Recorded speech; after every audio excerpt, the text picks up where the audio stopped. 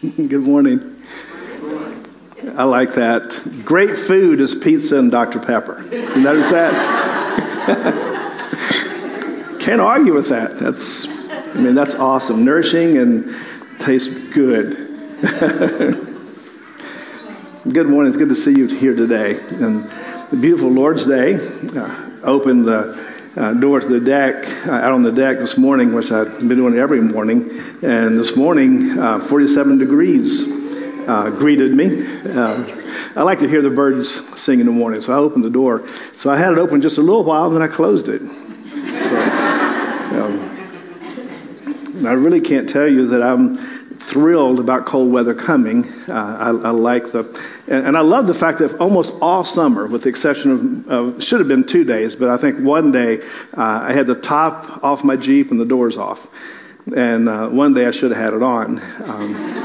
We got this much water in the floorboard. But I love summer like that. And so seasons change, don't they? They come and go. But I just want to say, I sometimes make the comment that you guys look awesome. And I tell you what, after getting on Facebook and seeing these beautiful ladies and handsome guys from Hedgesville Church going to homecoming, I'm telling you what, that we have some gorgeous people in our church. Amen? Amen. I'll tell you, it's really looking nice. And glad everybody's back safely and had a good time, hopefully. Well, this is the final message in this series, Going for the Gold, taking a cue from the recent Summer Olympic Games in Rio. We began the first Sunday talking about running the race that God has placed before you, and running it in such a way that that you can win the prize that God has before you, something that requires discipline and training. And then the next week, we considered the need to run with perseverance, shedding the weight of sins and distractions, and realizing that this Christian life is a marathon rather than a sprint.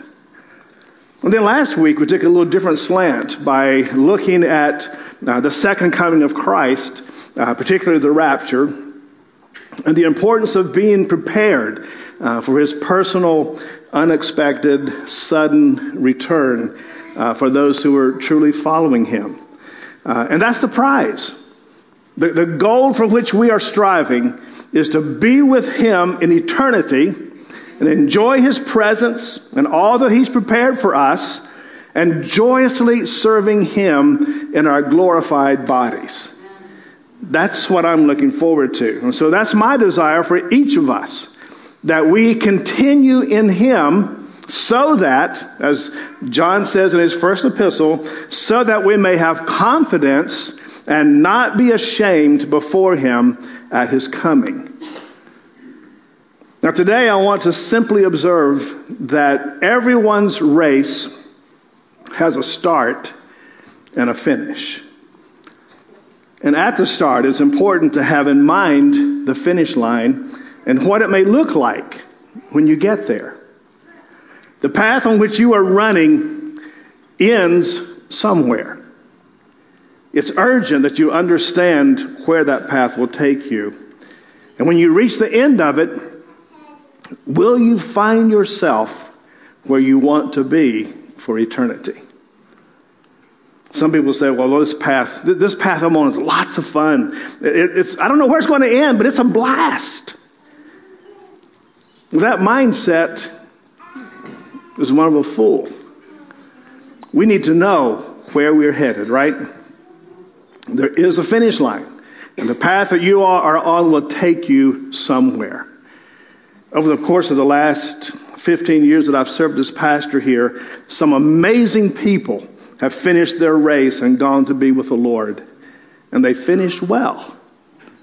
And I want to finish well also. And I want you to likewise run your race and finish strong. Well, as most of you know by now, and this service today, if you're looking for a typical sermon, you're not getting it today. And I kind of alluded to that last Sunday. This is a different service. And So if you think I'm going to start preaching at some point, you might be disappointed. So most of you know this by now, but I am finishing this particular leg of my race as pastor of Hedgesville Church. I will be retiring effective on the last Sunday of November. And to be honest with you, just speaking that word retire evokes some feelings of disbelief because I can't possibly be that old. Can I, Mom?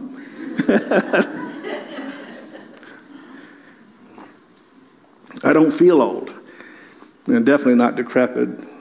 I don't intend to act like that either at any point soon. But I plan to continue to grow in the Lord. I continue to know Him better, to serve others, and to do what God's called me to do to make the world a better place in the next phase of my life. Now, since I'm retiring, and I'm speaking of the start and finish of one's race, would you indulge me a little bit today as I recap some of the ministry journey from my perspective? Well, I'm a pastor still, so I can do what I want, right? Well, having grown up as a PK, that's a pastor's kid or preacher's kid, whichever you want to call, I had no particular desire to step into a similar role for myself. And it was not a career that I would willfully choose on my own, and I wouldn't recommend it to anyone else to just choose arbitrarily. However, during my first year of college, intent upon pursuing a career in civil engineering, I was hungrily seeking God, was baptized in the Holy Spirit, and I felt God directed me to prepare my life to serve Him in ministry. And I'm not really sure what Mom was thinking when I approached her and asked what she and Dad would think if I chose to switch from the college I was attending to Southeastern Bible College, which is now Southeastern University, and study for the ministry. But I think they were probably okay with it, I think. And so 3.5 years later, about to graduate, I remember spending quite a number of nights in the prayer room on campus, asking God to lead me to the place of ministry that He would have for me. I'd been to the office of the president of the college.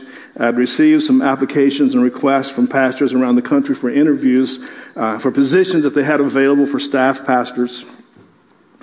And my prayer was that if God had indeed called me into the ministry, as I felt He had, that He would have to lead me and direct me throughout.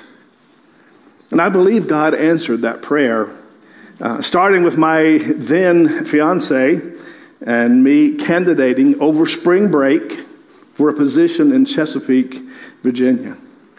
I'd like for Linda to come up here just for a sec. She doesn't know anything about this.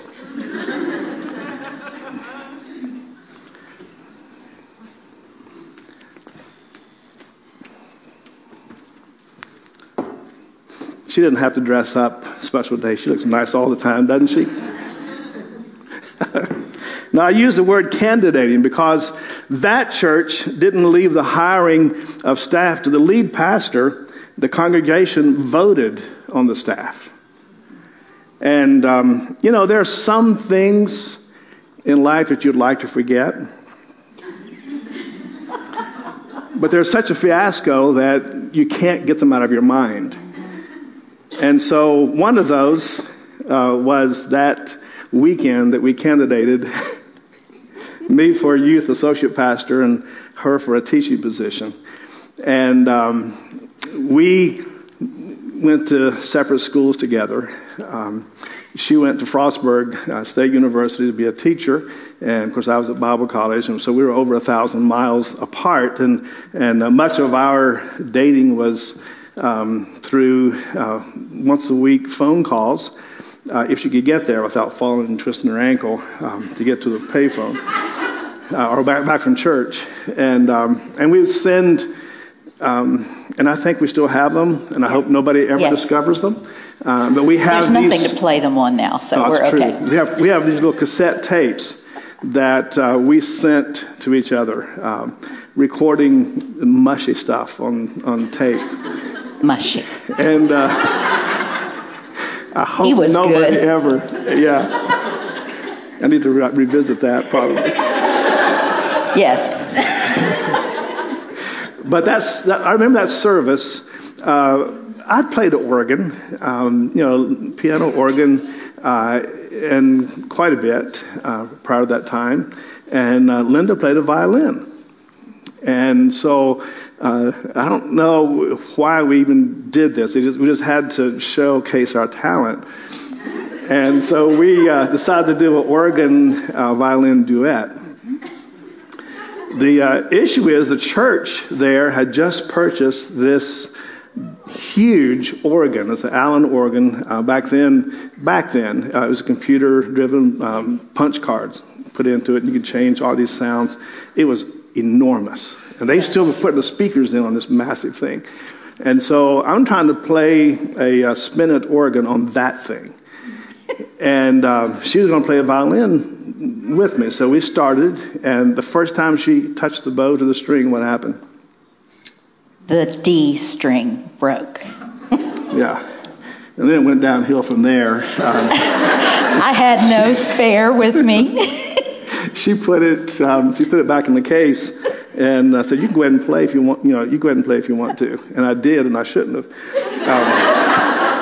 And what makes it really bad, I didn't know it at the time, but the guy they hired to play that organ was a music major, just graduated from music school, and he could make that thing talk. And so I showed what it couldn't do.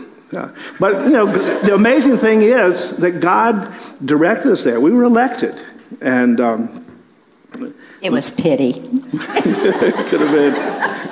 But Linda became part of the first grade teacher in their Christian school. And she graduated then after. So this was our spring break. We weren't married yet. And she graduated from Frostburg University, and I continued the fast track I was on and graduated the early summer.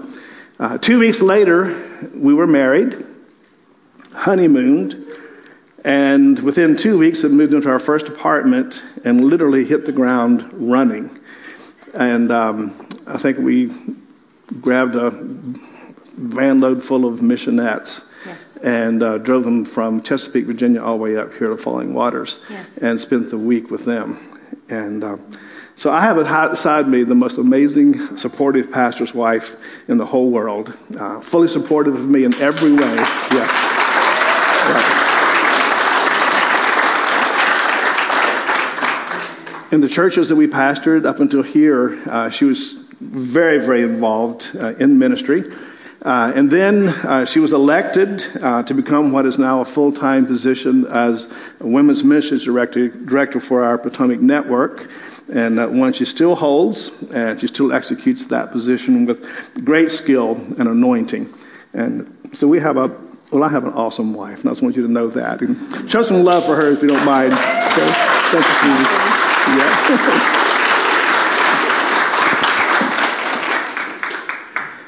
God kept his part of the deal, I believe, and directed every step of our ministry. And we've been blessed to enjoy longer pastorates at 3 churches that I've served as lead pastor.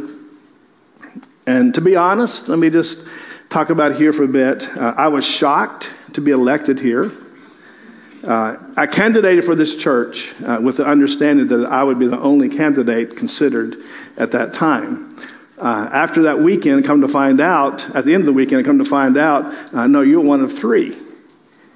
And so after all 3 spend a weekend here, then we're going to vote. And so I had been around long enough to know that in 90-some% of the cases, when it's done like that, no one is elected and no one receives the required number of votes. And being the first candidate, I'm a month removed from them even seeing my face, which might be a good thing. So I didn't expect to be elected. And so when it happened, I believed it had to be God. However, upon arrival, I didn't expect to be here any longer than a year. And so I told Linda not to unpack much because we wouldn't be here but a short time. And I really wasn't sure if I wanted to stay, to be honest. And those of you amazing people who were here may recall the horrendous atmosphere in the church at that time. Or maybe it was just me feeling that. But the church would empty in record time when the service is over. And that's never a sign of a healthy church. Everyone walked on eggshells. And the tension was so thick that it felt like you could cut it with a knife. And so it was an environment into which you would not invite your friends. And few, if any, did. The first few years were some of the most stressful and difficult years of my ministry. So tough, in fact, that contrary to my makeup, I almost decided to leave the ministry. Linda and I pulled into the school, and I sat and talked with her for a long time. And I said, I'm thinking about just leaving the ministry and getting out. She said, oh, whatever you decide, I'm with you. She's always been that way. But I'm not a quitter. And also, contrary to my makeup, I found myself depressed. And again, I'm an upbeat person normally. But fortunately, I didn't know how to quit. I'd never done that. And I'm glad because my part of the race here was not yet finished. Looking back, I can see how God has used events in my life to help turn things around. And by the way, turning a church around is a massive undertaking. It's kind of like a huge ship or a barge that's barreling in a direction. The huge church, the momentum of that thing heading in the wrong direction has to be arrested and eventually stopped, and then turn that massive thing around and finally start it in the right direction and then attempt to gain some momentum. And that's something that without God is impossible. And so through a 2-year process, our fantastic board and department leaders, along with our staff, worked together to formulate the vision, the mission, and the strategies to which we believed God was leading us. And as we implemented those strategies, major credit goes to the members of this church at that time because they not only tolerated the change, but they embraced it and they supported it. And the health and the great growth of Hedgesville Church over the last few years is a result of a team effort, a product of the spirit of unity that has prevailed among us. We began seeing people saved and families following the Lord and their lives being transformed by the Spirit of God. And still today, my heart nearly bursts with admiration and gratitude as I witness so many of you amazing servant leaders faithfully involved in fulfilling the mission of our church, which is to serve, save, and shape our world through Jesus Christ. Both on a weekly basis as you do your responsibilities and also through community and special events. You're amazing. And so conventional wisdom would say, hang on to that great church as long as you possibly can. And so why are you retiring?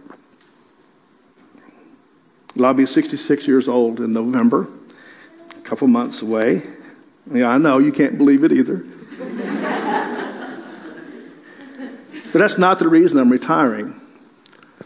I feel great. As far as I know, I'm in good health. Actually, I'm planning another crazy adventure next year in which I plan to trek across America on my bicycle. And by the way, my bike is a Trek 520. And so that means I got to trek across country. And I'm riding 520 miles times 10 So it's approximately 5,200 miles on the Transamerica route from Yorktown, Virginia to Florence, Oregon, and then down the Pacific coast to Anaheim, California, in time for General Council in August. So I'm figuring to leave at this point immediately after Easter, the middle of April. And you might start praying for me even now. So you say, so is that why you're retiring? No, of course not. But the fact is, obviously, that the older I get, the harder such an undertaking will be. But that's not the reason that I'm retiring. Well, are you giving up on the church? Of course not. Is there some underlying reason of which we're not yet aware? Absolutely not. So why are you retiring? Simply put, because I feel that it is time for me to do so. As I stated earlier in the message, I believe God has directed every step of our lives in the ministry. And I have felt God directed me in this step as well. Now, to be honest with you, it's not without trepidation on our part, but that's purely on a personal level. After 43 years of continuous ministry, how do you adjust to something else? Fortunately for me, I have the privilege of serving our Potomac network as presbyter of a circle of pastors. And so I'll have more time to devote to that ministry. But basically, the concerns that I have about retiring are the same concerns with which anyone who retires must come to grips. And so the primary reason that I'm retiring is that I believe God is directing me to do so at this time. Now, some pastors, for whatever reason, have the idea that they must pastor right up until they die. And most of the time, it generally becomes a question as to which will die first, the pastor or the church.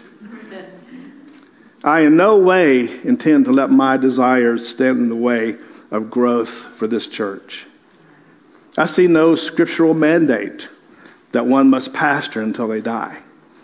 In fact, in the Old Testament, God established mandatory retirement for priests, the Levites, as to when they were to step aside from their senior role. Why were priests given a mandatory retirement age, usually around the age of 50? It's because after a while, and the scripture bears this out, the weight of carrying the tabernacle became too much for them. Now, that concept seems like a good metaphor for today. After a season, the weight of carrying the burdens, the fears, and the hopes and the dreams of the people of God can become too much.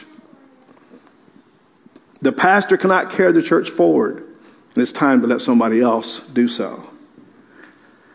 Now, someone wisely made this statement: there is no success without succession. Now, pastoral succession is the intentional process of the transfer of leadership, power, and authority from one directional leader to another. There's one cardinal rule for pastoral succession, and that is that there is no cardinal rule for pastoral succession. Many churches fall apart during the transition because it's not done properly. I want Hedgesville Church to do it right. And not only right, but to do it with excellence. I'm successful when the succession is successful. Pastor Chris is successful when the succession is successful. In my mind, the picture that most vividly portrays the concept of succession is the 4x100 relay. It's a popular track event of the Summer Olympics. And in this event, typically 4 world-class sprinters, each running at top speed and performance, pass a baton from one to another. And that's what succession ought to look like in the church, the local church. I don't want to be that pastor standing in the middle of a track with a baton in his hand, standing still with nobody in front to hand it to. Nor do I want to wait to hand it off until I can't run anymore. But I want to be running full steam, for me at least, full stride, handing off the baton to someone else who is likewise able to run in full stride. Now, as the Olympic history has repeatedly shown, the runners can be top-notch winners, but if they botch the handoff, everyone on the team loses. That was demonstrated last month in Rio, when the American team won the bronze medal, or so they thought. But they were interrupted mid-celebration with the news that they had been disqualified due to a mistake in the handoff, the first handoff. The recipient's hand touched the baton just before they had entered the handoff zone. You see, a premature handoff or a delayed handoff can lead to disqualification. I believe we're in the hands-off zone of Hedgesville Church's pastoral succession. I want you to think about this. Each of us need a sense of continuity and connectedness to previous and future generations. Taking the baton from the previous generation and then passing on the baton of faith and grace and leadership to future generations. Now I want you to note something. You and I are just running one leg of the relay race. We're not the whole race, okay? We're just one leg of it. But we are an important and critical leg of it. And that one little leg that we run, let's run hard. And let's put everything we have within us into that race, because it's a part of God's great eternal redemptive plan.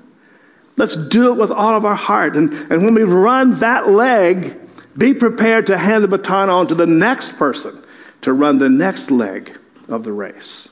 Amen? Well, part of our strategy has been to target young families in our area. And so that's the reason for the changes in music style and lighting and environment, so it would appeal to me as a youngster. But the exciting result has been that people of all ages attend and serve at Hedgesville Church. A quote that from a book that I've read several times in the last year or so. It's called Next, Pastoral Succession That Works. A quote says, long-established churches, and ours would fall into that category. We're close to 100 years old, getting close. Long-established churches are more often dominated by an older age group. The average age in a congregation tends to be the pastor's age minus about 5 years. Well, I guess if you take the average age, and I'm 5 years older than that, I'm probably about 40, 45.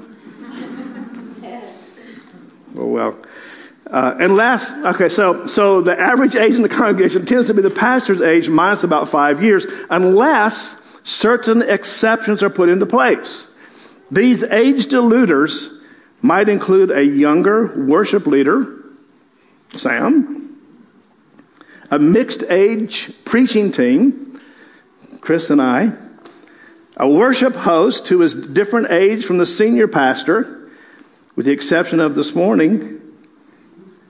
That's usually the case. No, I'm joking. You're a lot younger than I am.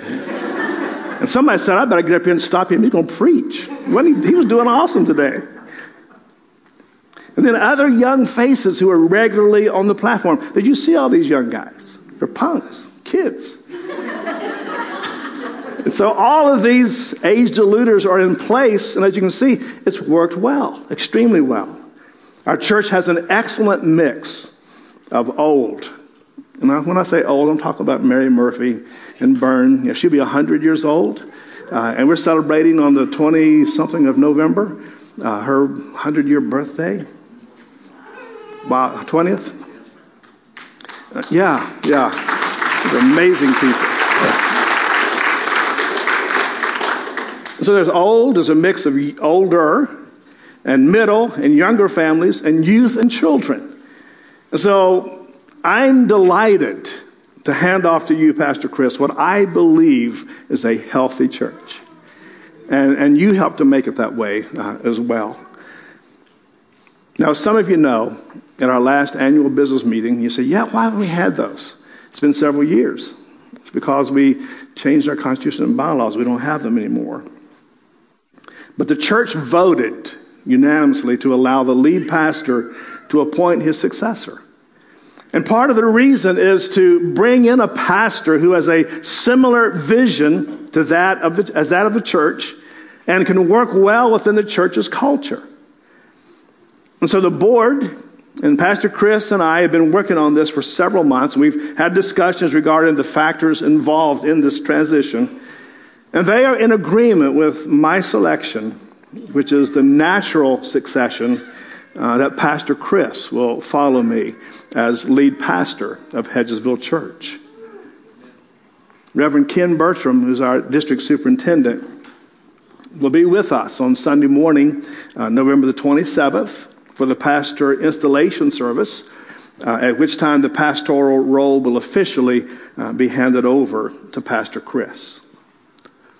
Succession, I want you to know, is more, however, than just an event. It's more than just a pastor installation service. Succession is a process. And in a moment, I'll list some of the reasons why I believe Pastor Chris is a perfect choice. But I want you to know that he became that person through a process. He demonstrated loyalty at times when he most likely differed from my opinions on how things should be done. And although he didn't always voice those differences, I'm sure they were there. You say, well, how do you know? Because I was a staff person one time. And I have served under a great pastor. But I didn't agree with a lot of stuff he did. I would have done it differently on a lot of occasions. But I remained absolutely loyal to him, even when in that particular church, the board and some of the members were practically trying to assassinate him verbally in every way. And, of course, the way I wanted to stand with him to show my loyalty was just knock him out. But Pastor Chris has demonstrated loyalty. That's a process. Part of the process came about as Chris was included in the decision-making activity of our church. Although, many, if not most, pastors do not allow staff to be present at board meetings. But I believe the best way to understand the process is to be a part of it. And so Chris has been in our board meetings for years. And so he understands the process. And as such, he's made valuable contributions there as well. Part of the process included hands-on training during the 6 months that I was hiking the Appalachian Trail on my sabbatical. Not many staff pastors get the opportunity to do something like that, and that was extremely valuable. Part of the process has been sharing the pulpit over the last 2 or 3 years. We each have our own distinct preaching style. And Chris has developed well over that time and is an excellent preacher. And so this succession is not just about an event. It's about a process. And so Pastor Chris, in my opinion, is the perfect choice. For these reasons and more, actually, he's been a loyal staff member the entire time that I've served here. He's been involved in the change process that's occurred over that time. He's deeply immersed in the culture of our church, and he understands its DNA. He's younger than I am, but he's not a novice. He's a proven leader, having taken an interim leadership role 5 years ago during my sabbatical when the church told me to take a hike. And I took them literally and did. He's a growing, learning, continuously improving leader. He's earned the respect of the people of the church as well as our community, having lived here most of his life. As I already said, he's a very good preacher. And most importantly, I believe God has ordained for him to be the person that he has chosen. And so if you agree with me on these points, could you give it up for Pastor Chris? Amen. Amen.